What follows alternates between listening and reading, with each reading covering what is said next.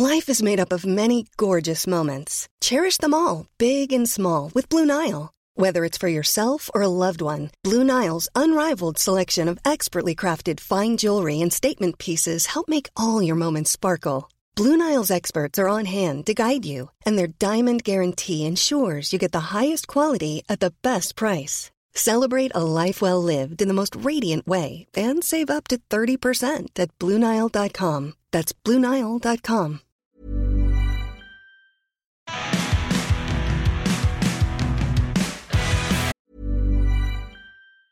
Tired of ads barging into your favorite news podcasts? Good news. Ad-free listening is available on Amazon Music for all the music plus top podcasts included with your Prime membership. Stay up to date on everything newsworthy by downloading the Amazon Music app for free or go to amazon.com/news ad free. That's amazon.com/news ad free to catch up on the latest episodes without the ads.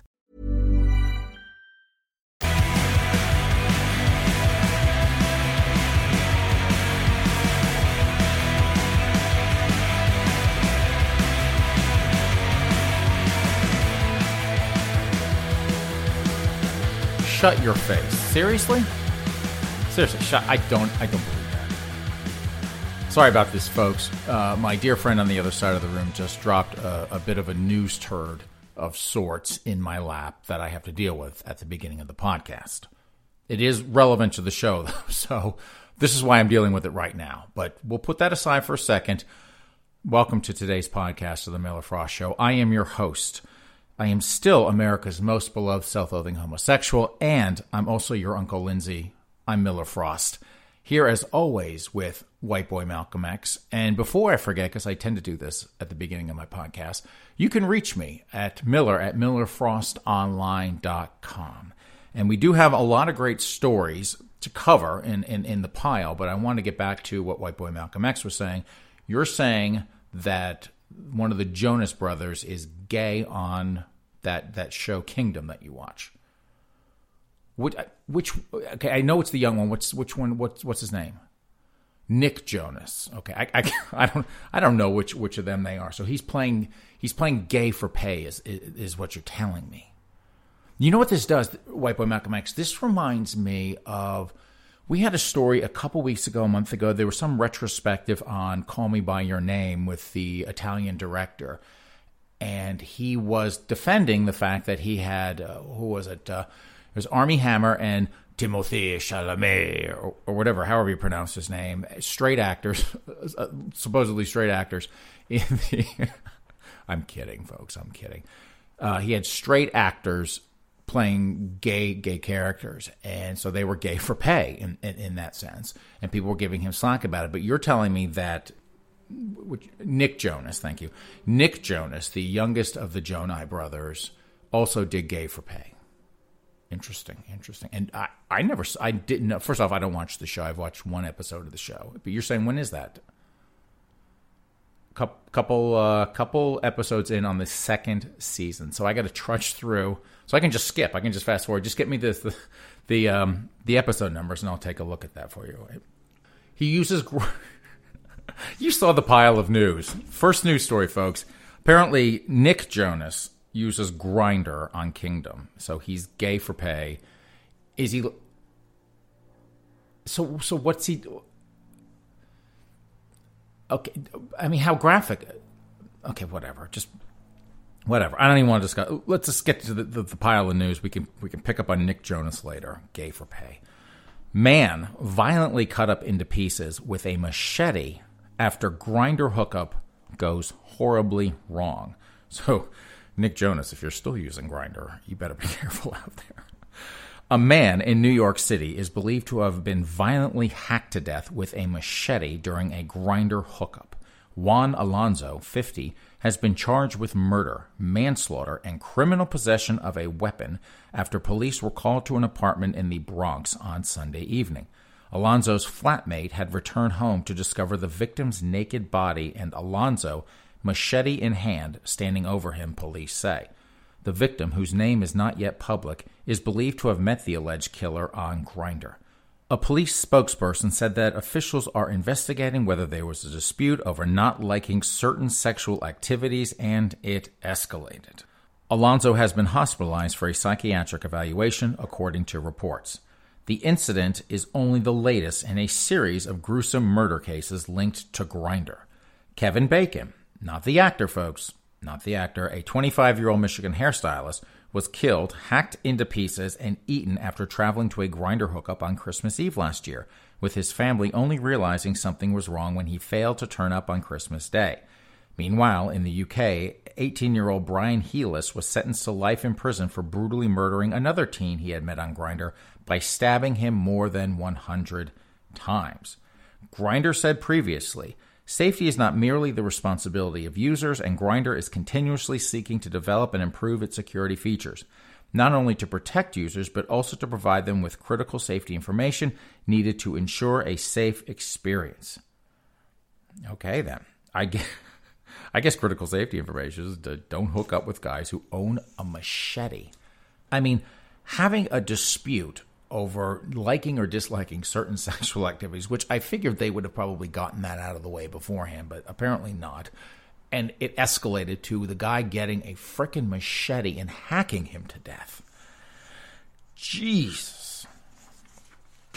And I don't know what else to say about that. Did you know White Boy Malcolm X? We're gonna go off of Nick Jonas playing Gay for Pay and Grindr hookups gone horribly, not even horribly wrong, like deadly wrong, to, did you know that today is National Coming Out Day? Well, I did not know that either. But, are you ready for this? The NFL, this is a CNN story, NFL encourages players to come out in new PSA for National Coming Out Day. The Football League is celebrating National Coming Out Day with a video featuring openly gay and bisexual former players, such as Ryan O'Callahan, Jeff Roher, J.K. Russell, and Wade Davis, encouraging current LGBTQ players to come out. The NFL released the 30-second-long National Coming Out Day PSA on YouTube Saturday. It's scheduled to air during early game Fox broadcast Sunday, which is National Coming Out Day, according to Outsports.com. As of Saturday afternoon, the video has roughly 13,500 views. The PSA begins with O'Callahan, Roher, Russell, and Davis collectively saying, "To all current players who are thinking of coming out, when you are ready, so are we." Then current NFL players, including Rob Gronkowski, DeAndre Hopkins, and Calais Campbell, expressed their support, saying, "It takes all of us, and you deserve to be you." Do you believe that? I don't believe a damn word about that. I don't believe. I mean, who cares about the NFL, first of all? But can you imagine how pissed off that silly drama queen Colin Kaepernick is? He's probably like, all he wants to do is talk about racial justice and systemic oppression. And now the NFL is like, oh, we can dodge that bullet for at least 1 week. We'll just talk about the queens. God. Okay, then. So it's National Coming Out Day, and nobody in the NFL is going to come out today. I promise you. Okay, I have some transgender news for you, White Boy Malcolm X. And because it's another week to whip J.K. Rowling again. But before I get into that, there was a story on National Review Online, and it was a book review. And the headline is Transgender Craze Harms Young Women Especially. And it's actually 2 books. The first book is The End of Gender, Debunking the Myths About Sex and Identity in Our Society by Deborah So. And the other book is Irreversible Damage, The Transgender Craze Seducing Our Daughters by Abigail Schreier. And guess who they have a picture of accompanying this article, which has nothing to do. Yes, J.K. Rowling. Yes. So anything that has to do with transgender, there she is. So here's the next story. Eddie Redmayne calls out hideous torrent of abuse towards trans people as he returns to work on J.K. Rowling's Fantastic Beasts. So obviously he got the memo from Daniel Radcliffe. If you want to save your career, throw that bitch under the bus as many times as possible. Fantastic Beasts and Where to Find Them star Eddie Redmayne has called out a hideous torrent of abuse towards trans people online as production resumes on the embattled J.K. Rowling film franchise. Redmayne was one of many stars linked to J.K. Rowling's work to speak out against her views on trans people, but unlike Daniel Radcliffe, Emma Watson, and Rupert Grint, his association with the author is ongoing through her Fantastic Beasts film. That's right, folks. He doesn't like her, but he'll still take her money. In an interview with the Daily Mail, Redmayne, who played a trans character in The Danish Girl, said that he had made clear to Rowling that he does not agree with absolutely disgusting abuse towards her online. However, he made clear that the torrent of abuse towards trans people on social media is equally disgusting. The actor said he has many trans friends and colleagues who are having their human rights challenged around the world and facing discrimination on a daily basis.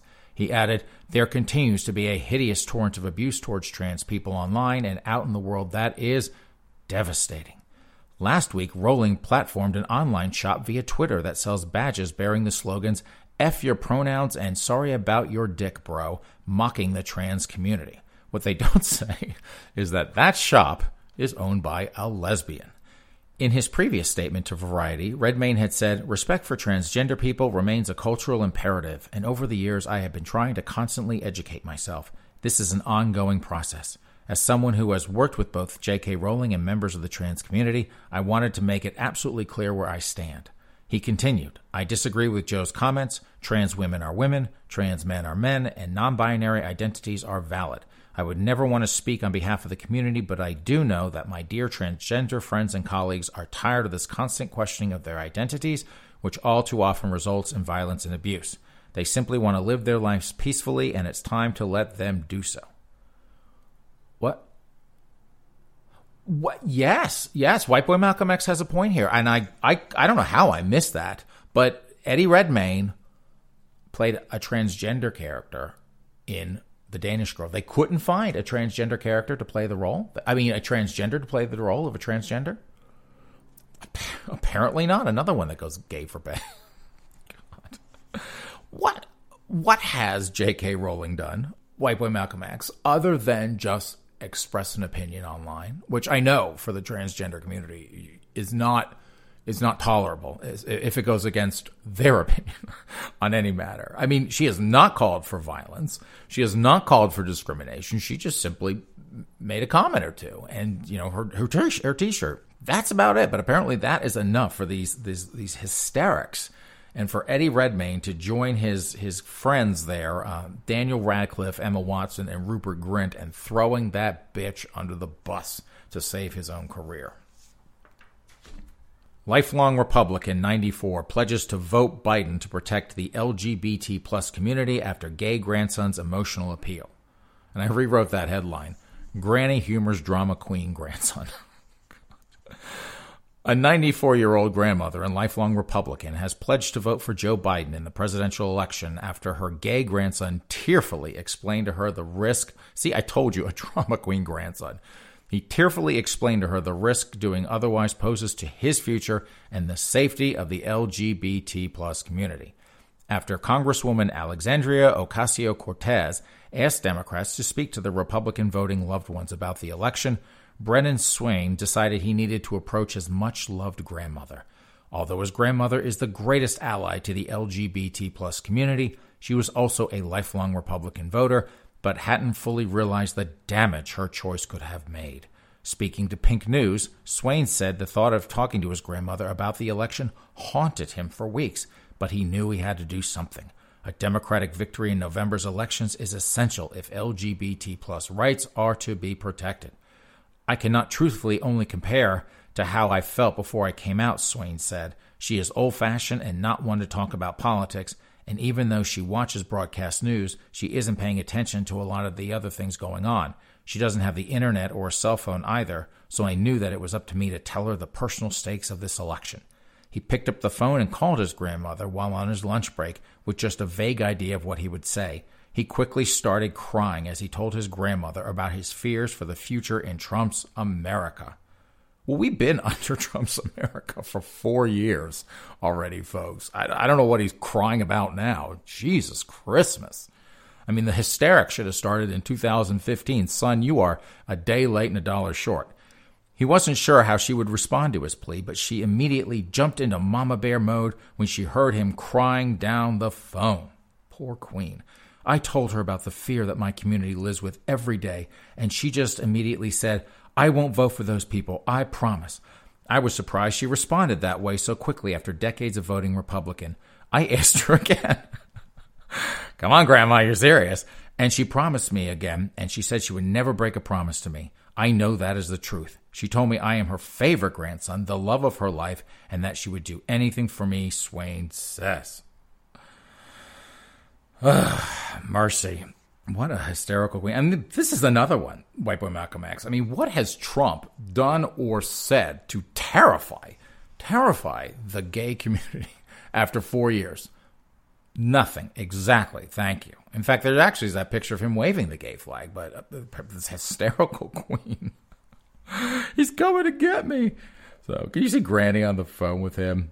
He'd be like, Grandma, that Trump, he's if you vote for him, he's gonna get an Air Force One and fly here and just come get me. And Granny's like, oh, grandson, I'm so sorry. I won't vote for the man. And then she hangs up, gets the pansy off the phone. She calls the parent, the mother or the father, whoever her kid is, and goes, what the hell did you raise that damn pansy for?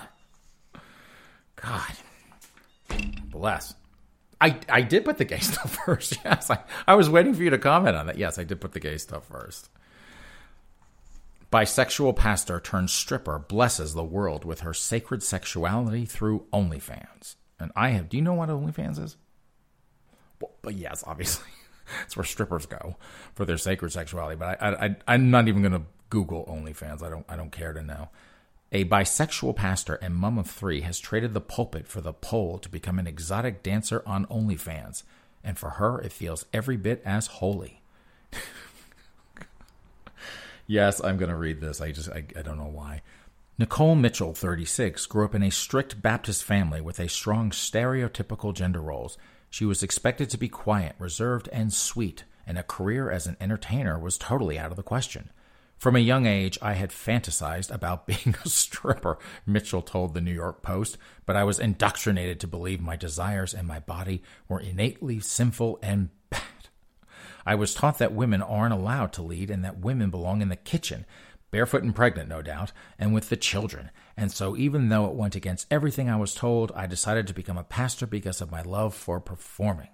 It goes without saying that the possibility of being anything other than straight wasn't an option in her family, and she herself never considered her sexuality until 2016 when she attended an LGBT plus theater performance. It was a revelation for her. I was like, oh my gosh, I don't think I'm straight, and it rocked my world, said Mitchell. I knew if I revealed my queerness, I would lose it all because the church is not welcoming to queer people. Well, Nicole, you should come up to Massachusetts. I think pretty much every church I drive by has a gay flag in front of it. I mean, they virtue signal the hell out of that gay flag, folks, up here. So, Nicole, you need to come up, and we got you covered up here. As the pastor struggled to keep her sexuality a secret, she felt as if she was living a very duplicitous life and knew it couldn't continue. So on July 4th, 2017, she gave her last sermon at the church and simply walked away without looking back. I just never showed up again, she said. A few months later, Mitchell came out publicly as queer in a confessional YouTube video. It was a huge step, and as she faced the prospect of starting anew, she decided to hire a life coach to guide her. Now, here, I'll give you a quote from her. I cry because I had never felt more holy and sacred in my life, she said. I never felt more sexy and liberated than I did then. She now identifies as bisexual and pansexual and has never been happier. Okay, well, good for her, I guess. No, I really got nothing. I just saw it. I thought, what the hell? This, folks, I know that we put explicit in the show files and when we upload it, but if you don't, I'm going to read you the headline, and if you don't want to hear about it, I would skip ahead about 5 minutes. Walking Dead star Nico Tortorella declares there's nothing more masculine than bottoming and opens up about their queer poly marriage. And when you're sitting there going, their queer poly marriage, it's just him, folks. He's one of the funky pronoun people. Nick Tortorella is on a mission to dispel stigmas around polyamory, gender fluidity, and bottoming. The Walking Dead World Beyond star talked to Attitude for their November issue about their identity, polyamorous marriage, and sex. When asked about the stigma attached to anal sex, they said the issue resonates from people thinking that the body part is a dirty or filthy place. I think that is a deep-rooted issue with the body in general, whether you're male-bodied or female-bodied, they explained. Tortorella, who has previously confirmed they are sexually verse, went further to dismiss the notion that bottoming is not masculine, saying anyone who has ever bottomed knows you just need to man the F up and get the job done. There's nothing more masculine than bottoming, they added. You want me to go on? Okay. This is a dumpster fire of an article. I'm just saying. Elsewhere in the interview, Tortorella spoke of growing up in a sex-positive home and their slow burn journey towards understanding their queerness. I can't take these funky pronouns. God. I think that my own understanding of the binary of sexuality and the binary of gender has transitioned over the years, and I try to more educate than necessarily to explain who I am with my family, they said.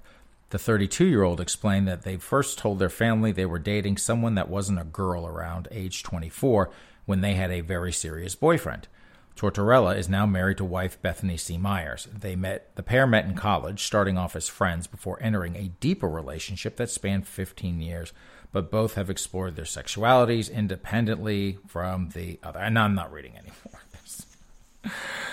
That is a train wreck from hell. I mean, who goes to the media and discusses body? The raging power bottom is what that one is. They are. This is from The Telegraph. Children of same-sex parents do better at school, study claims. Children with same-sex parents do better at school. I got to laugh now, White Boy Malcolm X, because the race stuff, it is Alice in Wonderland, half-ass backwards. It's insane. It literally is a look into the mind of the insane. But we'll get to that in due course. I think we've got... Oh, crap. It's the next story.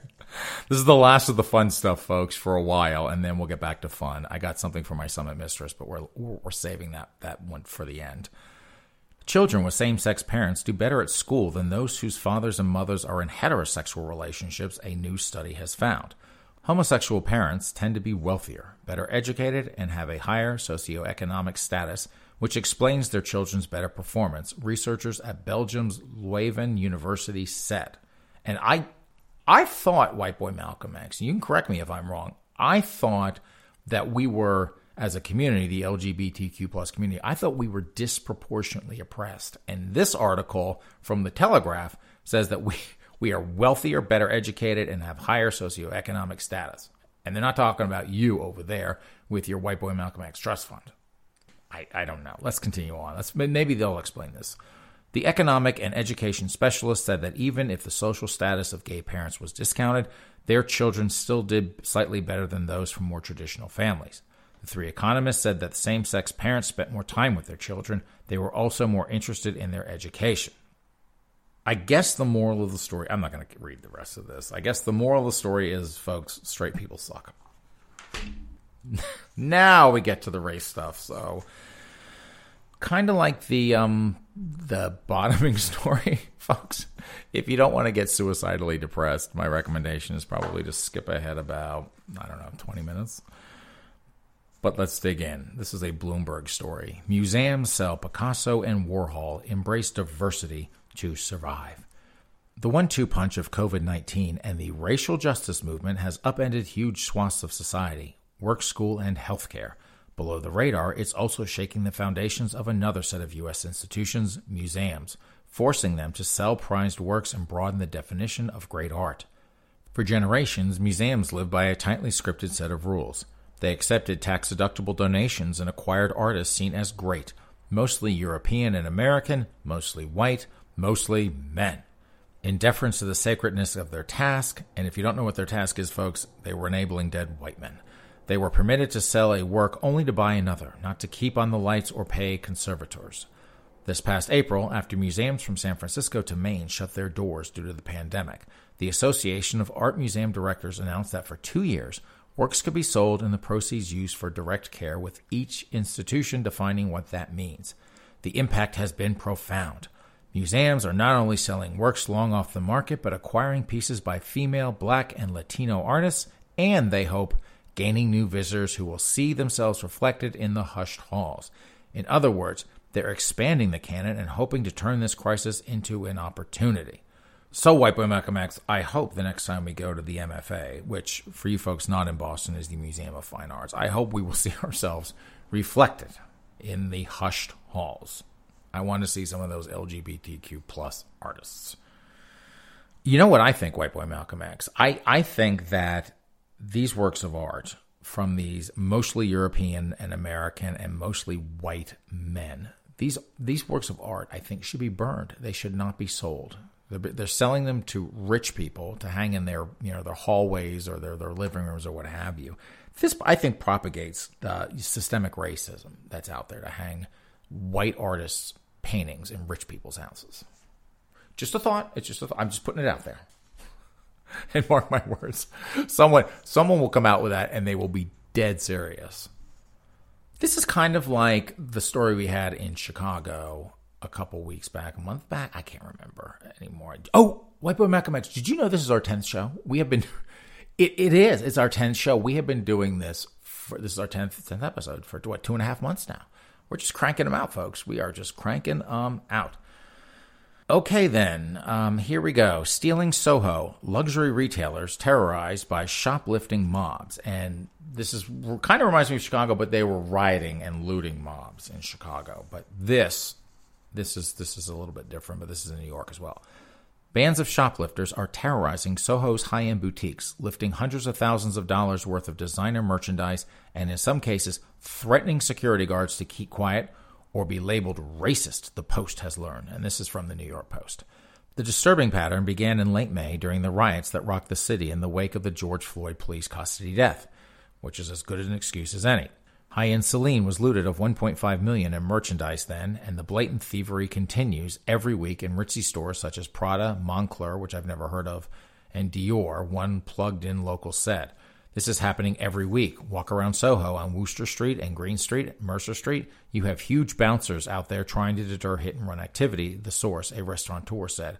But in some cases, the thieves are given carte blanche to steal.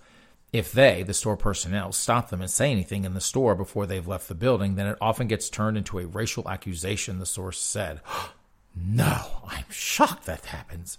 The brands tell their employees to walk away, the insider added. They don't want to be the next Instagram video claiming they are a racist brand. Soho store managers, especially those employed by national retailers, remain tight-lipped for fear of the R-word reprisal, bad publicity, or tarnishing their brand, the source said. NYPD Sergeant Joseph Imperatrice, founder of Blue Lives Matter NYC, so clearly this man is a frickin' racist from hell, told the Post that investigators are aware that mobs of young transient groups have bulldozed through aisles grabbing as much as their arms can hold. A law enforcement source confirmed that dozens of larcenies have occurred in recent months in high-end establishments in the neighborhood. The source says the victimized stores include Adidas, Fendi, and Burberry. The suspects create a stir and grab as much merchandise as they can, confident they're not going to face resistance or consequences, the same source said, adding it's a lucrative business. I do not know, White Boy Malcolm X. I don't know what the problem is. First off, most of this stuff is overpriced junk anyway. When I lived in L.A. with my ex, the meth junkie, while being a meth junkie wasn't like the train wreck it became, but while he was like a functioning meth junkie, he loved, G-Star Raw was the name of the brand. And these jeans are like $200-$300 a pop. And he would buy these distressed T-shirts, and it literally is just a like faded, crappy T-shirt with the built-in tears and wrinkles and what have you. And these T-shirts were like $100 a pop. So he'd walk around in like $300-$400 wearing a T-shirt and jeans, and it'd be like $300 or $400 for a quarter's worth of cotton. But that's what he would do. And so every time I look at this kind of stuff, I just think it is literally just overpriced junk, and who really gives a crap? But besides that, I mean, look at Chicago. What did I say when they were rioting and looting in Chicago? I said that, this was simply a down payment on reparations, and that's the way it should be looked at. So if they're stealing $1.5 million of merchandise, that's just the down payment on the reparations. And I'm not even going to get into California, founded as a free state, a slave-free state, is going to be paying reparations. Okay, I'm just going to put all that down. I told you, this is a nutty week for this stuff. Yelp says it will mark pages of businesses accused of racist conduct. Yelp, the local search and review site, said it would post alerts on the pages of businesses where customers or employees have reported incidents of racism, the latest attempt by a U.S. company to induce a tougher response system to confront discrimination after the police killing of George Floyd in May. The company, which offers a platform for users to rate places like restaurants, small businesses, and popular tourist sites, said in a statement Thursday that it would use a business accused of racist behavior alert when there was a resounding evidence that a business owner or employee had taken racist actions, including the use of racist slurs or symbols. And if you don't know what a racist slur is, that's when you say Blue Lives Matter.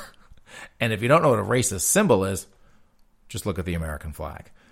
This alert will always link to a news article from a credible media outlet, Yelp said, without elaborating on which news organizations they consider to be credible or how it defined resounding evidence. How much you want to bet, White Boy Malcolm X, that their credible media outlets are going to be like CNN, MSNBC, yes, Vox, absolutely. Vox is totally going to be on the top of that. All those dopey millennial blog sites like that, yes, they're all going to be the credible media outlets. Yelp's announcement raised questions about how, from racists, no doubt, about how the company will enforce the initiative and how it will ensure that businesses were not falsely associated with racism or the targets of defamatory reviews, which can significantly damage a business. Companies like Google and Facebook have also grappled with the difficult issues of moderating users on their online platforms. As the nation reckons with issues of systemic racism, we've seen the last few months that there is a clear need to warn consumers about businesses associated with egregious, racially charged actions to help people make more informed spending decisions, said the statement from Yelp, which is based where? San Francisco. I'm not going to read any more of this. I mean, this is, folks, welcome. Welcome to a world. We're already in there. We've long been in it. But welcome to a world where politics infects everything.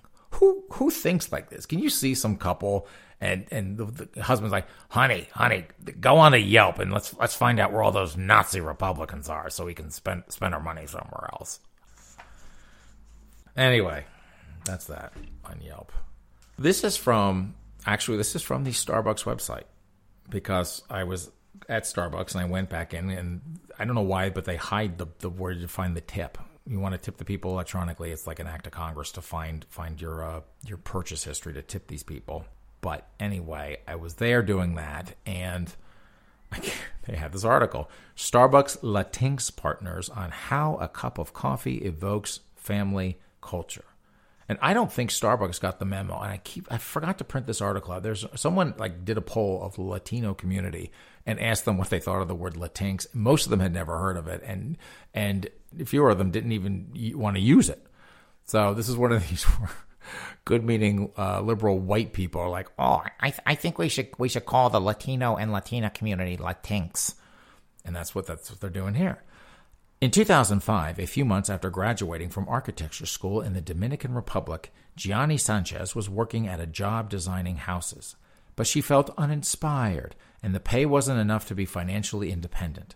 I just started questioning myself, she remembers thinking. I wanted to be part of something bigger than me and further develop myself. I made the decision one Monday sitting at my desk, and the next Monday I was on a plane flying to New Jersey. Folks, let me just say something real quick. If you start to question yourselves and you want to further develop yourselves, the very last thing you should do is get on a plane and go to New Jersey. Don't do it. 15 years later, after managing the design and construction of duty-free stores for an international makeup company, finishing 2 master's degrees in the U.S., and giving birth to her son, Sanchez earlier this year completed a remarkable homecoming. She is the project development manager who helped bring the very first Starbucks store to the Dominican Republic. It opened mid-May in the capital, Santo Domingo. The first store in my country, Sanchez says. It was a very emotional moment for me, especially when I saw that first bag of Dominican coffee for Starbucks. This year, during Latinx Heritage Month, Starbucks is proud to honor the rich coffee cultures of Latin America and the stories of our partners who celebrate them still in ways new and old, stories of families and traditions, stories of leaving home and coming back. And this story goes on and on and on and on. But that's all I'm going to read because, quite frankly, I don't know about you, White Boy Malcolm X, but I think this story is racist. It is first off, they should not be using Latinx because most Latino people don't even like it. And on top of which, it makes these people look like a bunch of it's like a vicious stereotype of Juan Valdez. I actually tweeted about this. I did. I tweeted this article. I couldn't help myself. I just thought. Anyway, here's the headline. Sesame Street and Barbie tackle racism in new specials. Puppets and a doll. They're taking the fight to the street. Fresh off their racism town hall in June, Sesame Street is once again discussing the topic with a brand new race-focused special slated to air later this month. The decision comes amid nationwide upheaval following the deaths of black men and women like George Floyd and Breonna Taylor at the hands of police. We believe that this moment calls for a direct discussion about racism to help children grasp the issues, says Kay Wilson Stallings, Executive Vice President of Creative and Production at Sesame Street Workshop, on which the program will premiere. So it's just blame Whitey training for your kids. The puppet-filled PSA, entitled The Power of We, will feature various skits and songs aimed at teaching children to stand up to racism. In one cartoon sketch, a white Muppet reprimands a black Muppet for dressing up as a superhero because he thinks comic book characters can't be black. The black Muppet claps back by saying superheroes come in all colors, causing the other to see the error of his ways. By a similar token, the song How Do You Know uses the multi-hued Muppet characters to illustrate the absurdity of discrimination based on skin color. Hey Elmo, how would you feel if I said, I don't like you because I don't like the color red, sings Tamir, a black 8-year-old Muppet, to which Elmo responds, Elmo wouldn't care what you said because Elmo was proud to be red. God. Okay, no, this gets better. The Muppets aren't the only children's icons tackling racism. Mattel's subsidiary Barbie released a YouTube video Wednesday where Barbie and her black friend Nikki discuss the nature of discrimination. There's a huge movement going on, Barbie says in the vlog-style clip, which has amassed over 130,000 views since yesterday. She continues, millions of people across the world are standing up to fight against racism. And they're doing this because too often and for such a long time, people have been treated unfairly, and in some cases even hurt by others, because of the color of their skin. Nikki responds by recalling an instance where she was stopped 3 times by beach security during the duo's sticker-selling contest last month.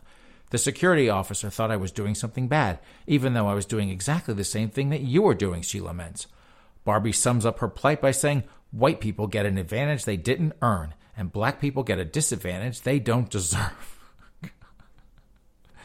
Yes, Barbie, folks, is a champion against systemic racism.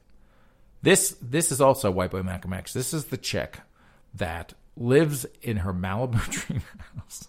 And Malibu is about as white as you can get. She drives a Corvette, and she gets screwed regularly by that closet case blonde Kendall. And now she's the champion. She is now the champion. So here you go. Coming soon, another generation of completely screwed up kids. This is a local story, but it is a race story. And this is from Boston.com. These are the cuts the MBTA is discussing for its trains, buses, and ferries due to COVID-19. While nothing is finalized, the transit agency is getting more specific. And I have to say, we actually have the worst subway system. I think it's one of the first in the country, but we have one of the worst subway systems. Boston does of anyone. And one of the big issues with it is, like in New York, you've got tons of train lines, but you can take the same train on one train line and swap it over. Here we have like the orange line, the red line, the green line, and the blue line. And they all use different trains. So you can't take, if too many orange line trains break, you can't take a red line train and put it on the orange line because they're completely different cars. Apparently they just built all these different lines and they didn't standardize anything. So it's just been this hot mess of a train system. Anyway, let's dig in. As much as the MBTA has mapped out ambitious plans to improve future service, the transit agency's leaders have made one thing increasingly clear. In the wake of the crippling financial impacts of the COVID-19 pandemic, without additional financial assistance from the federal government, they'll be forced to make painful cuts to service in the coming years to make ends meet. What is still coming into focus is what those cuts might look like.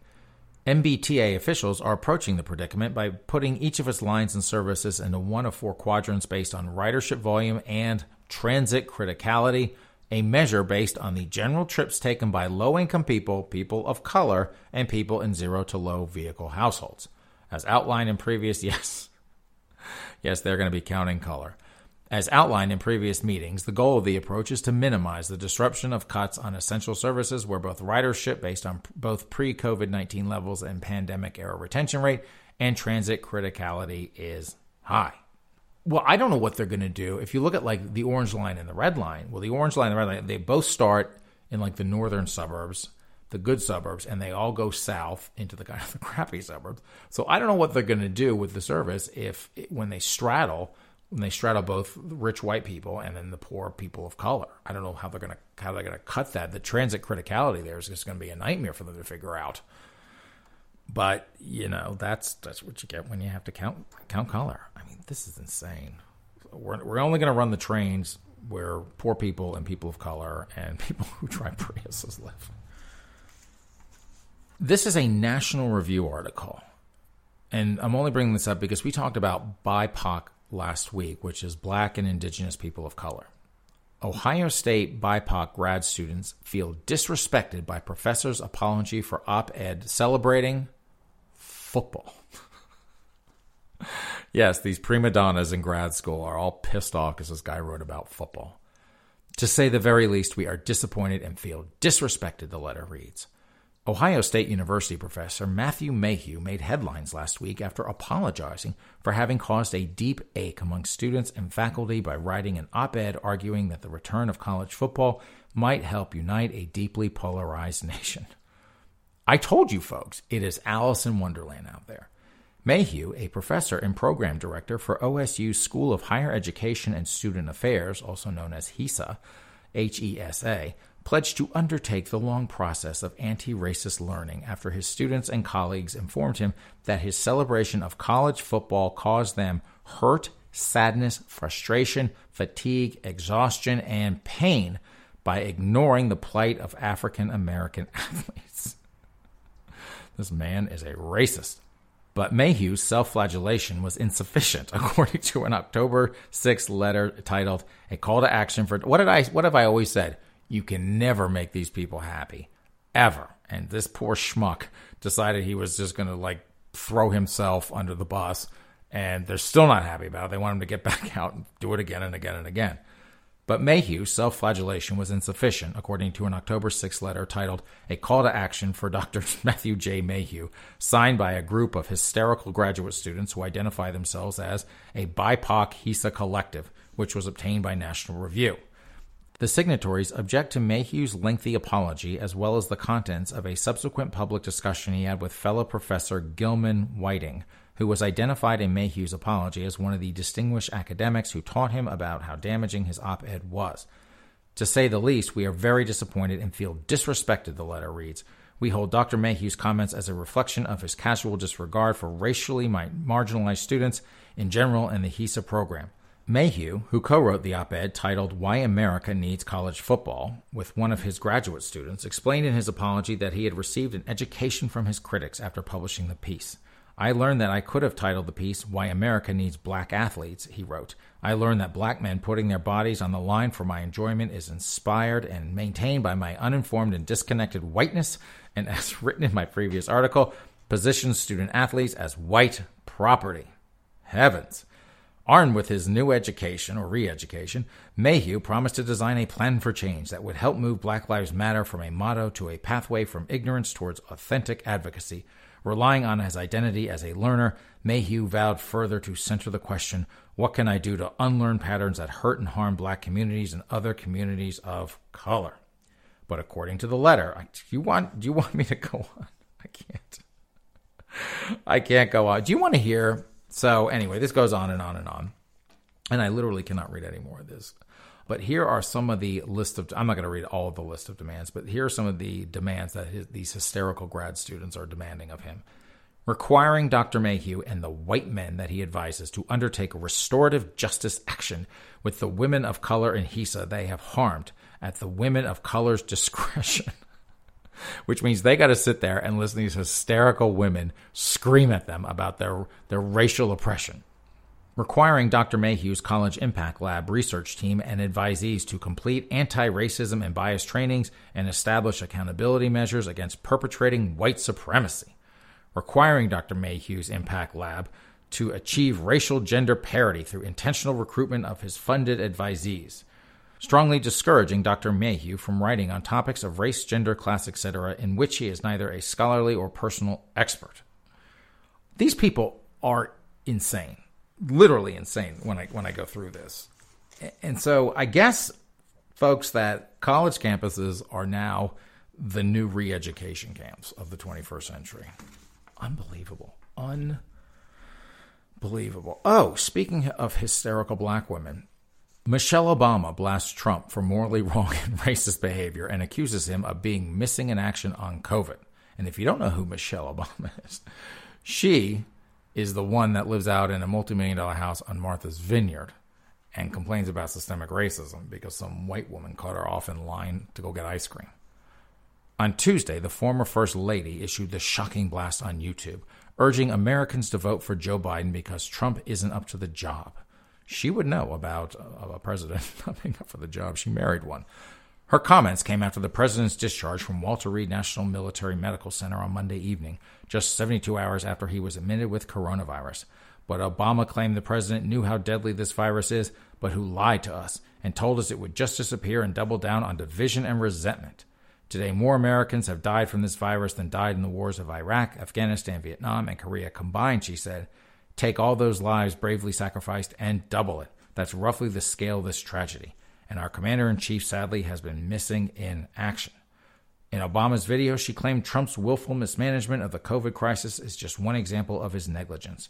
When wildfires raged out west, he says nothing for weeks. When Americans of all backgrounds peacefully protest racism and police violence, mostly peaceful, let me just gently correct her, mostly peaceful protest, Michelle. He disparages them, yet eggs on heavily armed militias, she claimed. And by heavily armed militias, she means Proud Boys. Obama also reiterated the accusations that Trump called fallen troops suckers and losers, which he has repeatedly denied, and said as a connected young man he avoided military service himself. Wow, she is being a little catty here. A president's policies are a direct reflection of their values, she said, citing Trump's tax cuts. And we're seeing the truth on display with our current president, who has devoted his life to enriching himself, his family, and other wealthy people he truly understands. Well, I guess we're not going to discuss Michelle Obama's Netflix, or 9-figure Netflix deal. We want to talk about her and her husband whoring themselves to Netflix and personally profiting from the presidency. We're not going to talk about that. So shh. Okay, then. That was from Princess Michelle. Okay, White Boy Malcolm X. Here's the last race story, and you're going to be confused by the headline, but it is still technically a race story, and I'll get to why in a second. Drunk student gets stuck in dryer, has to be rescued by firefighters. Yes, because they're like the police. They're racist. And look at her. I mean, she looks like one of these hysterical white women that goes up and down rampaging in New York. So that's why I read this article. I'm like, oh, this is one of those weird stories where it's like she gets stuck in a dryer and they call the racists to come get her out.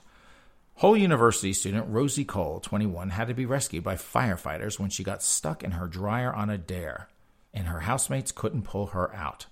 Admittedly bored during COVID-19 lockdown, the undergrads from Yorkshire in the UK had swilled a couple of bottles of Zinfandel wine and downed honey tequila shots. Classy chicks, folks, when they dared their pal to take a tumble. It wasn't until I wiggled both my hips in and got my legs crossed behind me that I realized I couldn't get out, Cole told her college news outlet. I am a bit dramatic, so they all are, folks. So I didn't think it was that bad at first, and my housemates were making me laugh, but the laughter soon dried up. When I realized I couldn't uncross my legs and my hips were stuck, I got a bit worried, she said. Especially when I tried to free myself, the dryer tipped forward and I couldn't get myself out. My arms were starting to hurt trying to hold myself up, and it was pretty hot inside the dryer. First responders had to be called, and it took three firefighters to successfully rescue the tipsy college co-ed. So the white chick called the racist firefighters. She needs, whatever's going on at Yorkshire, they need a little bit more of that re-education we just talked about. She should not be doing that. Oh, here we go. It's another week. It's another story about Trump, the fascist, Nazi, whatever, who's going to seize power. 4 years of this. 4 years of this we've been listening. So here's another one because we can't get enough of this. This is from the Philadelphia Inquirer, who's finally getting on the bandwagon. Is American democracy at risk? Some scholars see creeping fascism and historic parallels, which they've been seeing for about the last 4 or 5 years. Anne Berg, a history professor at the University of Pennsylvania, was born and raised in Germany, and while her parents are basically hippies, she said, her grandparents were Nazis. So she knows, folks. She knows about Nazis because Granny and Grandpa were a bunch of Hitler-loving Nazis. That close connection led Berg to a vocation as a scholar of Nazi Germany, exploring the role played by people, she said, who rocked me to sleep. Now Berg is among many academics and others watching what she calls a rapid descent towards fascism in the United States right from her home in Fishtown.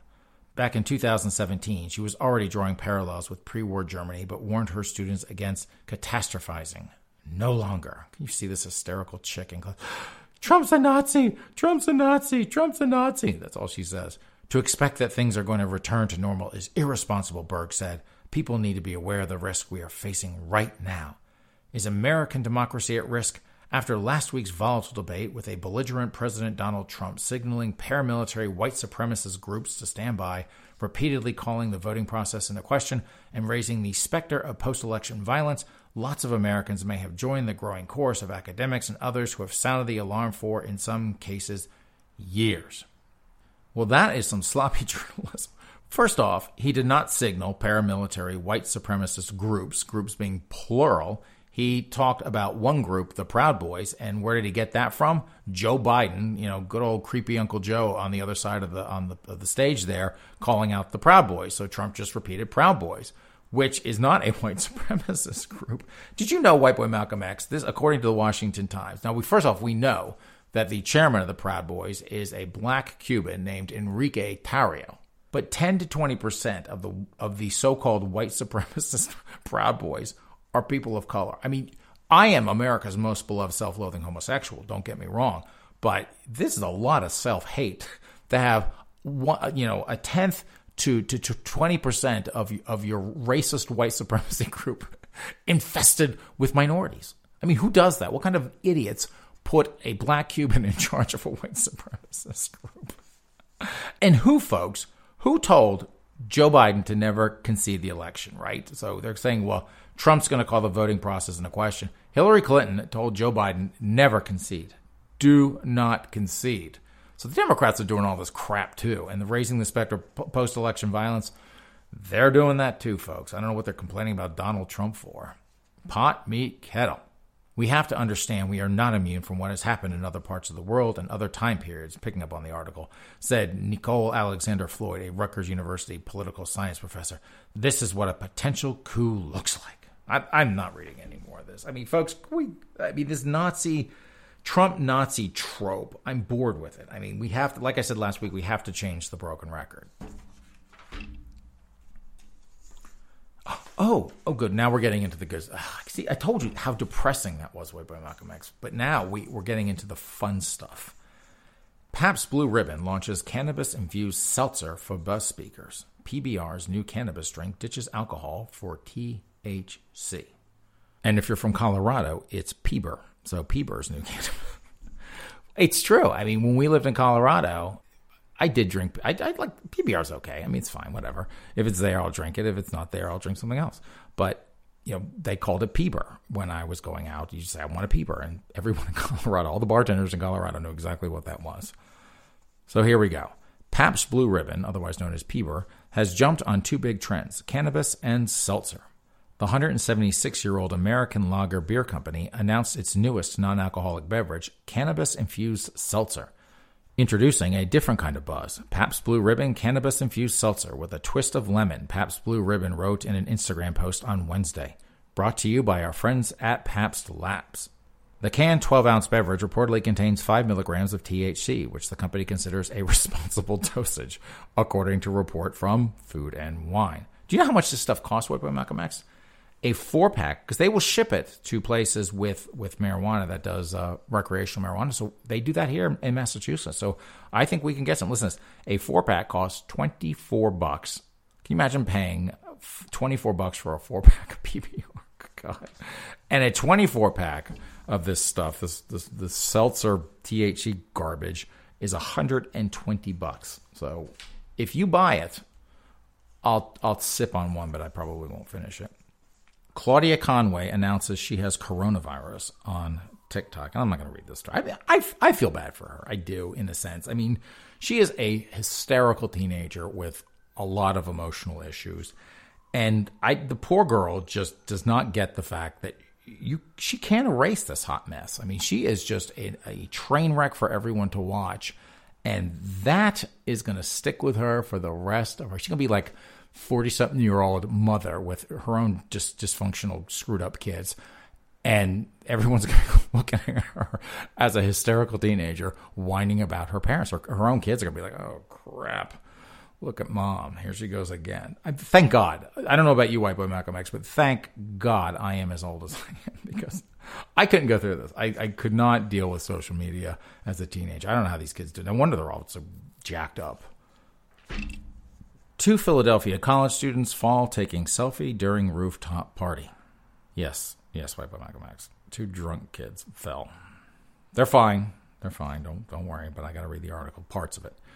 2 college students in Philadelphia were rushed to the hospital after they fell 4 floors from a rooftop party while trying to take a selfie, according to a report. The incident occurred around 2 a.m. Saturday morning, and what do I always say? Nothing good comes from being out after midnight during a gathering of Temple University students on a rooftop deck on an off-campus apartment in North Philadelphia, news station WPVI reported. 2 of the partygoers, both 19-year-old women, were posing for a selfie together when they somehow fell off the roof and landed 4 floors below in an alley, the outlet reported. One of the women was brought to the hospital with leg and ankle injuries, while the other was in critical condition with injuries to multiple parts of her body, the report said. Now, here's the kicker, White Boy Malcolm X, because you're dealing with a bunch of hysterical college students. And we know from the college students, the grad students there, they really do think the world revolves around them. So listen to this. Here's the kicker of the story. Student Allison Burns said partygoers were left shaken from the terrifying fall. I feel bad for my friend who was there and did see it and had a really rough night trying to deal with that emotionally, Byrne told the outlet. Really, Allison Byrne, your friend who watched it happen is emotionally traumatized. The 2 poor, dopey drunk girls that fell off the stupid roof and landed in an alley. Nobody cares about them. It's about their own narcissism. Everything is about them. It's like, I saw something happen, and I'm going to make the story all about me, not about the actual victims in this case. So I guess Allison Burns' hysterical friend has been traumatized by watching 2 drunk, dopey chicks fall off a roof. So I guess we need like a trigger warning or something for her. And they wonder why we call them snowflakes. Almost done, folks. 2 more stories, one specially for my summit mistress. Teen, 1 step from becoming first millennial saint.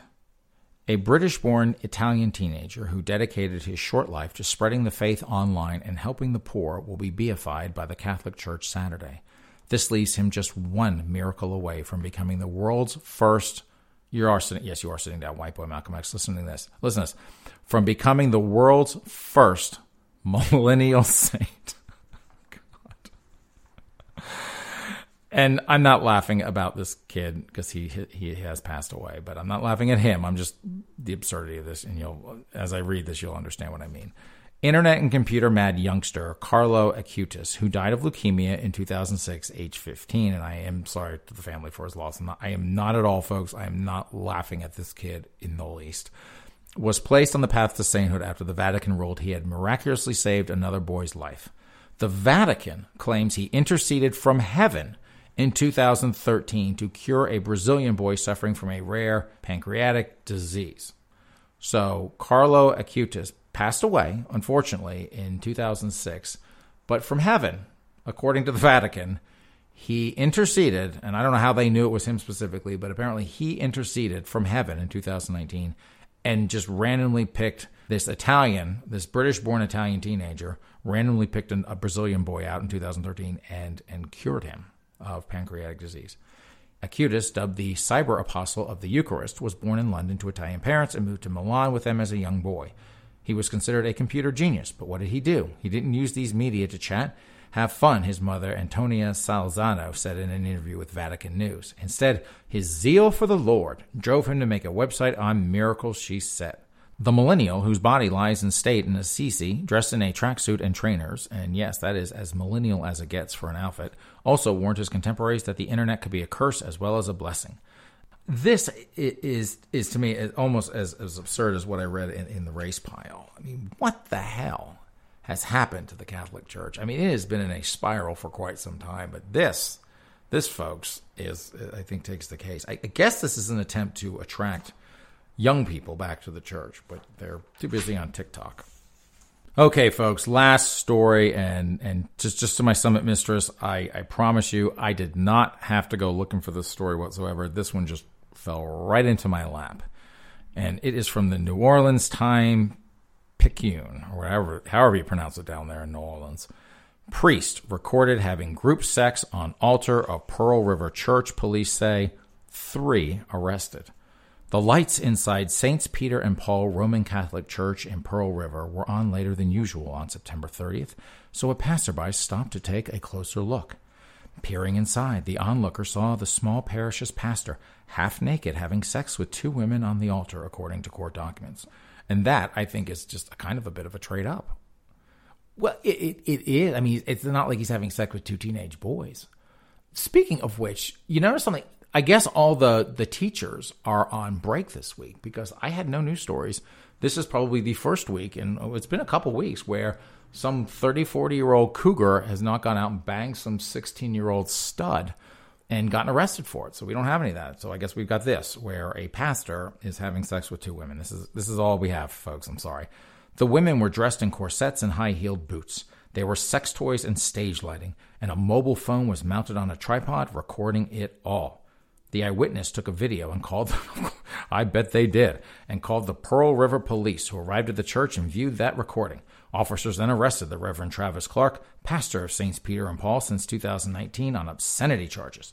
The Archdiocese of New Orleans announced the priest's arrest October 1st, but would not give specifics about why he was arrested, nor would the police. New details, however, have emerged in court filings that paint a lurid picture of a priest recording himself engaged in sexual role play while desecrating a sacred place within the church. Public records additionally show that one of the women, Mindy Dixon, 41, is an adult film actor who also works for hire as a dominatrix. On a social media account associated with Dixon, a September 29th post said she was on her way to the New Orleans area to meet another dominatrix and defile a house of God. Dixon and Melissa Chang, 23, were booked on the same count as Clark, 37. Police said the charge stems from an obscene act that occurred on the altar, which is clearly visible from the street.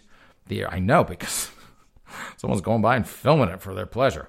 The arrests mark the latest scandal to befall the Archdiocese of New Orleans after a different North Shore priest, the Reverend Pat Waddingley, reportedly disclosed on October 1st to Archbishop Gregory Amond that he had sexually abused a minor in 2013. Can you imagine being the Archbishop? You got one banging 2 dominatrix hookers on the altar and another one banging some boy. He's probably like, oh, crap, we probably need some, miracle. That is why the Catholic Church is trying to get a millennial saint, because they want to kind of, push this stuff under the rug. Anyway, picking back up, Amond removed Waddingley from public ministry last week and added him to the Archdiocese list of clergy. I bet that is a very, very, very long list, whom the church believes have been credibly accused of molestation. The Archdiocese would not comment Thursday on Clark's arrest, saying authorities were investigating the matter. Well, yes, this of course goes on. But not for long. Officers determined everything that had happened was consensual, but they arrested Clark, Chang, and Dixon on accusations that the 3 had broken a law prohibiting people from having sex within public view. Police said they confiscated the sex toys and camera equipment as evidence. And this wasn't even in Florida. Well, if it's not Florida, it's Louisiana or New Hampshire. So, I wonder with the sex toy wipe on Malcolm X, because we had the story last week of that New Jersey Police Department, and it was the internal affairs officer for a decade walked around with this ginormous dildo they called Big Blue. And he would wave it at people and throw it at people, and they had to pay out $2.5 million in fines to all these people who were sexually harassed. I wonder if that's where he got Big Blue, was some bust, like a kinky a priest with his 2 dominatrixes. Well, I can't top that. I literally can't. We're done. My pile is empty. So, folks, thank you so much for joining us on another exciting podcast, our 10th podcast of the Miller Frost Show. I am Miller Frost, your host, America's most beloved self-loathing homosexual, and Uncle Lindsay. And you can, as always, reach me at my email, miller@millerfrostonline.com. Have a great start to your week. White Boy Malcolm X and I will be back next Sunday for our 11th episode, and we hope you will join us then. In the meantime, take care and have a good week.